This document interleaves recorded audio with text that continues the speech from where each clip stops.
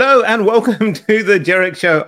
That was a quick save. For those, you need to have reflexes like a hummingbird to catch me at work. So welcome to the Jerick Show, the story that brings you all the security, the news, the gossip, the scoop on everything that's good.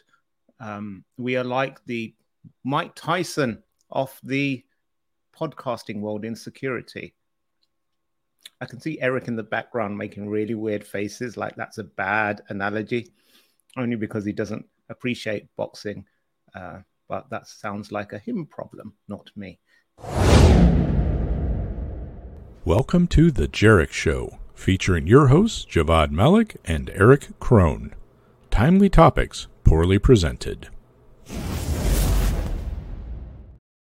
I was trying to think of another analogy to talk about our show, and maybe it's as relaxing as a relaxing spa day with a massage and, you know, those cucumbers on your eyes. No, not feeling the vibe. No, we are as great as Eminem in the rap world. And speaking of pasty white men, oh no. Hello, Eric. No, I was distracted because my pop-up came up saying that Chrome needs to restart for an update. And I was like, no, postpone. Yeah, no, you've just not been on game today, man. You are not on point for sure, but that's okay. That's all right. You know what? It's Friday. It's the end of a week. And I can honestly say, as far as weeks go, this is probably one of the longest weeks of my life. Looking back at Monday seems like the 70s. You know, if I think back to Monday, I think Chips should be on TV. Remember Chips, right? Oh, Eric Estrada. Yeah. And yep. We're a bit like Chips. Are we? I'm like the star, Eric Estrada, who everyone knows, and you're like the guy that stars alongside him that gets replaced a few seasons down. Wasn't it Ponch and what was it? Ponch and exactly, right? See? Oh man, yeah. No one knows who the other guy was. They only remember Poncherelli, Eric Estrada. Okay. Now I'm gonna have to Google that. But anyways, yeah, it's been a very, very crazy week around here. I mean, we had a hurricane. Wow. Which we got lucky, didn't hit where I am directly, but it was definitely looking like it was going to head that way. And then throw a little more fun out there. We're having a building built. Yep. And they were out there Monday morning. They started to unload everything, big metal building. And then said, oh no, a hurricane's coming. And so they loaded everything up and took it away. Well, then the hurricane came and went. And yesterday they said, hey, we're going to come out and we're going to put this all back together starting today. So they get out there yesterday. They put a good chunk of it up, like all the walls and stuff like that are up. And it turns out they screwed up the order. So it's all wrong. So now they have to go out today, tear it all back down. I mean, this has just been a week of... Yeah, there we go. It's about time. I was waiting for you to come up with that, man. You were really slow today. But no, it's been a crazy week. Mm-hmm. How has your week been? By comparison, I think I'm a lot better. Oh, okay. Yeah. All right. But you know what? No one's here to hear about my week or how I'm doing. They're here to find out about the news, about the security news. Is that really why they come here, you think? That's right. It's not because they know us personally and... our one viewer comes in. Okay. Have you heard of Classy Scam? It's a fraud as a service. Great. And it's Group IB have done a good report on this. And they've said it's Telegram based. It recruits affiliates who use the service to do phishing kits to create fake ads and pages to steal money, credit card information, even bank creds. Someone is at the front door. And, hey, someone's at the front door. I forgot to mute my Alexa. This is not good. So, Group Computer, IB turn off the this. lights. Sorry. Quiet. Oh, you changed the name, didn't you? Or you have headphones on? I'm not telling you what the name is, what the trigger word is. But this right. is a really good infographic for those on the podcast, especially listening. It's from Group IB, and it's showing like what the classic scams, from 21 to 23. They've got 251 targeted brands. They target logistic companies, classified sites, bank transfer services, carpooling, 79 countries, nearly 1,400 groups, 38,000 participants. And here's the kicker: estimated earnings $64.5 million. That's crazy. If this was, this performs better than most publicly listed companies. If this was in Silicon Valley, you'd have VCs beating down the door to say, take my money, I want to invest in you.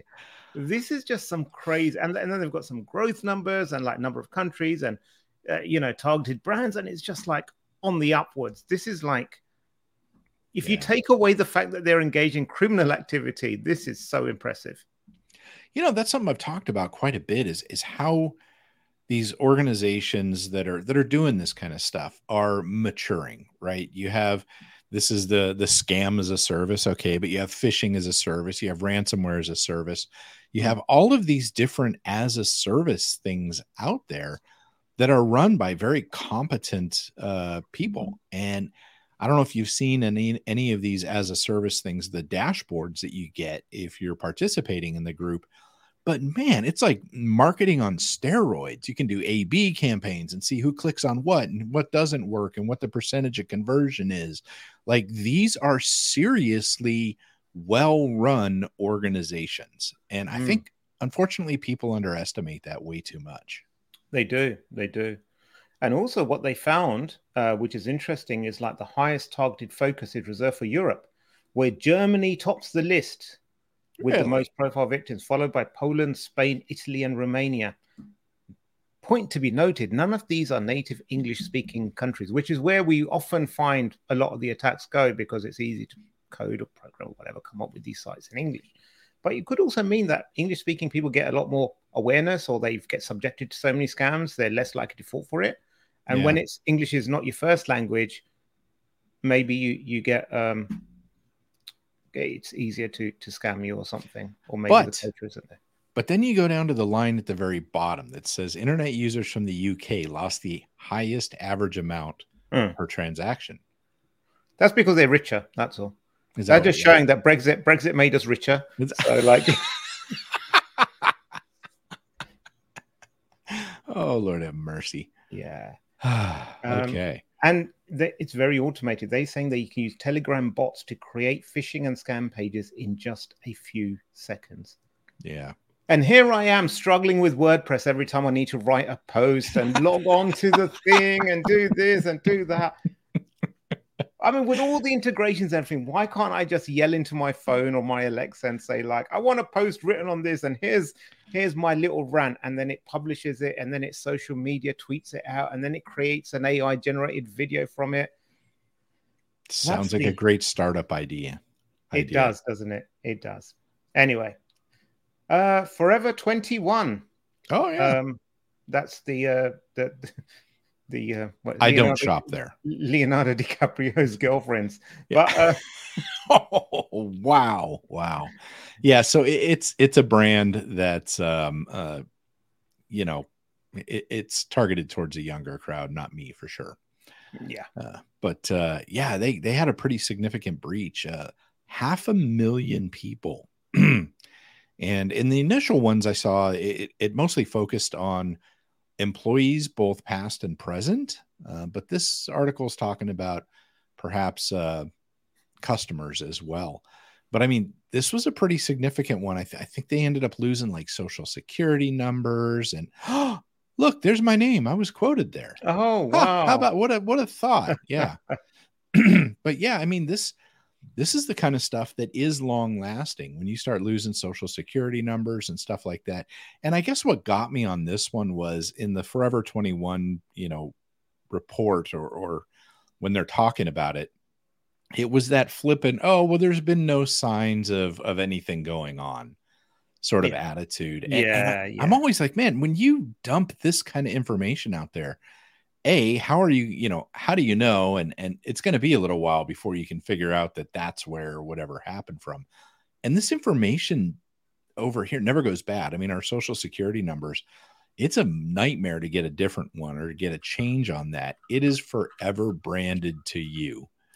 And so, I hate it when organizations get a little flippant like that. Like, oh, nothing's happened, nothing to worry about. 500,000 people have been compromised, but no worries. This just the headline here, Forever 21 says the situation is under control.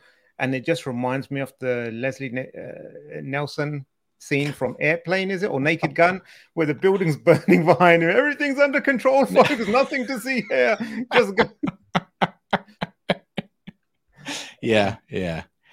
We talk a lot about how organizations respond to these sorts of things. And unfortunately, this is one of those ones that I just don't love what they've done here. That's right. It's another. Yeah. Yeah. Right. Poland investigates cyber attack on rail network filed under Russia-Ukraine war. Yeah. I saw this and I was like, wow, they have trains there, because I live in America where there's probably 4 passenger trains for the whole country, right? And so for us, I guess we don't really realize how big a deal that is for a lot of things. But 20 trains were stopped over this attack. And that's pretty brutal. If you think about how these things have to be coordinated, where everything's passing and stopping and going. And, we see an airport get a hiccup here and it all goes downhill in a hurry, right? Because everything backs up. Well, the rails are no different with that. And a lot of people definitely rely on this to get around in there. So it's interesting to see these sorts of attacks going after countries like Poland already. Well, Poland is like, as it says in the story here, like it's a hub for Western weapons being sent to Ukraine. Yeah. So it's kind of like, when you break it down, it's supply chain disruption. It's going after third parties, and so this is why it's an important thing from a cyber perspective. It's more than just the attack, because it was like, apparently they'd done a signal that triggered the emergency stoppage. But if someone really wanted to, they could coordinate, send 10 Russian agents onto 10 trains and pull the emergency thing at the same time, and it could have a similar-ish effect. But so it wasn't that. That's the cyber element of the attack is interesting, because it allows remote disruption, what have you. But I think it's important just to keep in mind the bigger picture and the role that everyone plays in everything. And I like that you made that point, because I think a lot of people talk about cyber warfare and stuff, and the next world war is going to be all cyber. Well, no, it's going to be supported by that, but it's largely going to be doing the same sort of tactics and techniques, only doing it digitally or from a distance, right? I mean, we know here in America, squirrels take down the power grid on occasion. So, you could 10 Russians swing a squirrel by the tail and throw it into a power station. And God only knows what's going to happen. But you're right. I mean, the same sorts of things that are being done digitally oftentimes were done in a more traditional manner in the back, or in the past. It's not like a cyber attack is going to win a war. A country is not going to be taken over because it's a cyber attack, but it will be supporting. Unless it's Switzerland, which is like, oh, we're neutral. Net neutrality does not apply. Gotcha. All right. Cool. Well, that was fun. So, this is just great. Isn't that just such like a Netflix show poster, like right there? I love, yeah, that. I mean, someone in PR is just Yeah. dancing around, loving the way this is starting up right here with that picture. I mean, wow, that's pretty cool, man. But Qakbot taken down. Quack, quack. Quack, quack. I mean, You know, Qakbot was pretty big. Yeah. Um, So they've taken it down. Yeah, it was a big player in the botnet side of things, which oftentimes is, DDoS stuff or whatever. There's lots of things you can do with a botnet. But yeah, this is another one of those joint things where we got together with other countries and coordinated the takedown, which it's awesome to see these stories on occasion. It is. And like, there needs to be not just disruption of the network, but the key players need to be arrested, thrown in a hole for a long time as a huge deterrent to. Okay, one step at a time, though, my friend. Okay, you're getting ahead of one yourself. Step. I know. But I must say this is another example of what I say. Like, America, it might have very little, but it has the best marketing on the planet. Like, when you see the American flag, you don't think of a nation, you think of so many things, like, like Captain America and heroes and, everything that it stands. And this story is another great example that we talked about the picture here. Then it's like a US led, the US had to lead all these other nations, like, because like obviously countries like, France, Germany, Netherlands, Romania, Latvia, and the United Kingdom are incapable of coordinating anything without the mighty Americans jumping in and saving the day. But I love it. It's hey, I don't know how the U.S. ended up in charge of this. Okay, neither do they. But apparently we do. We did, right? According to the news article. So let's take credit, whether we were or not. Let's take credit for it.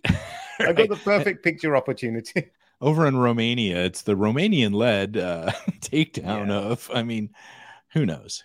But do you know where? Do you know where Americans really have failed to take the lead? On this show, and that's why we get rid of them quickly. So that's all we got time for today. We'll speak to you next week. Until then, stay secure, my friends.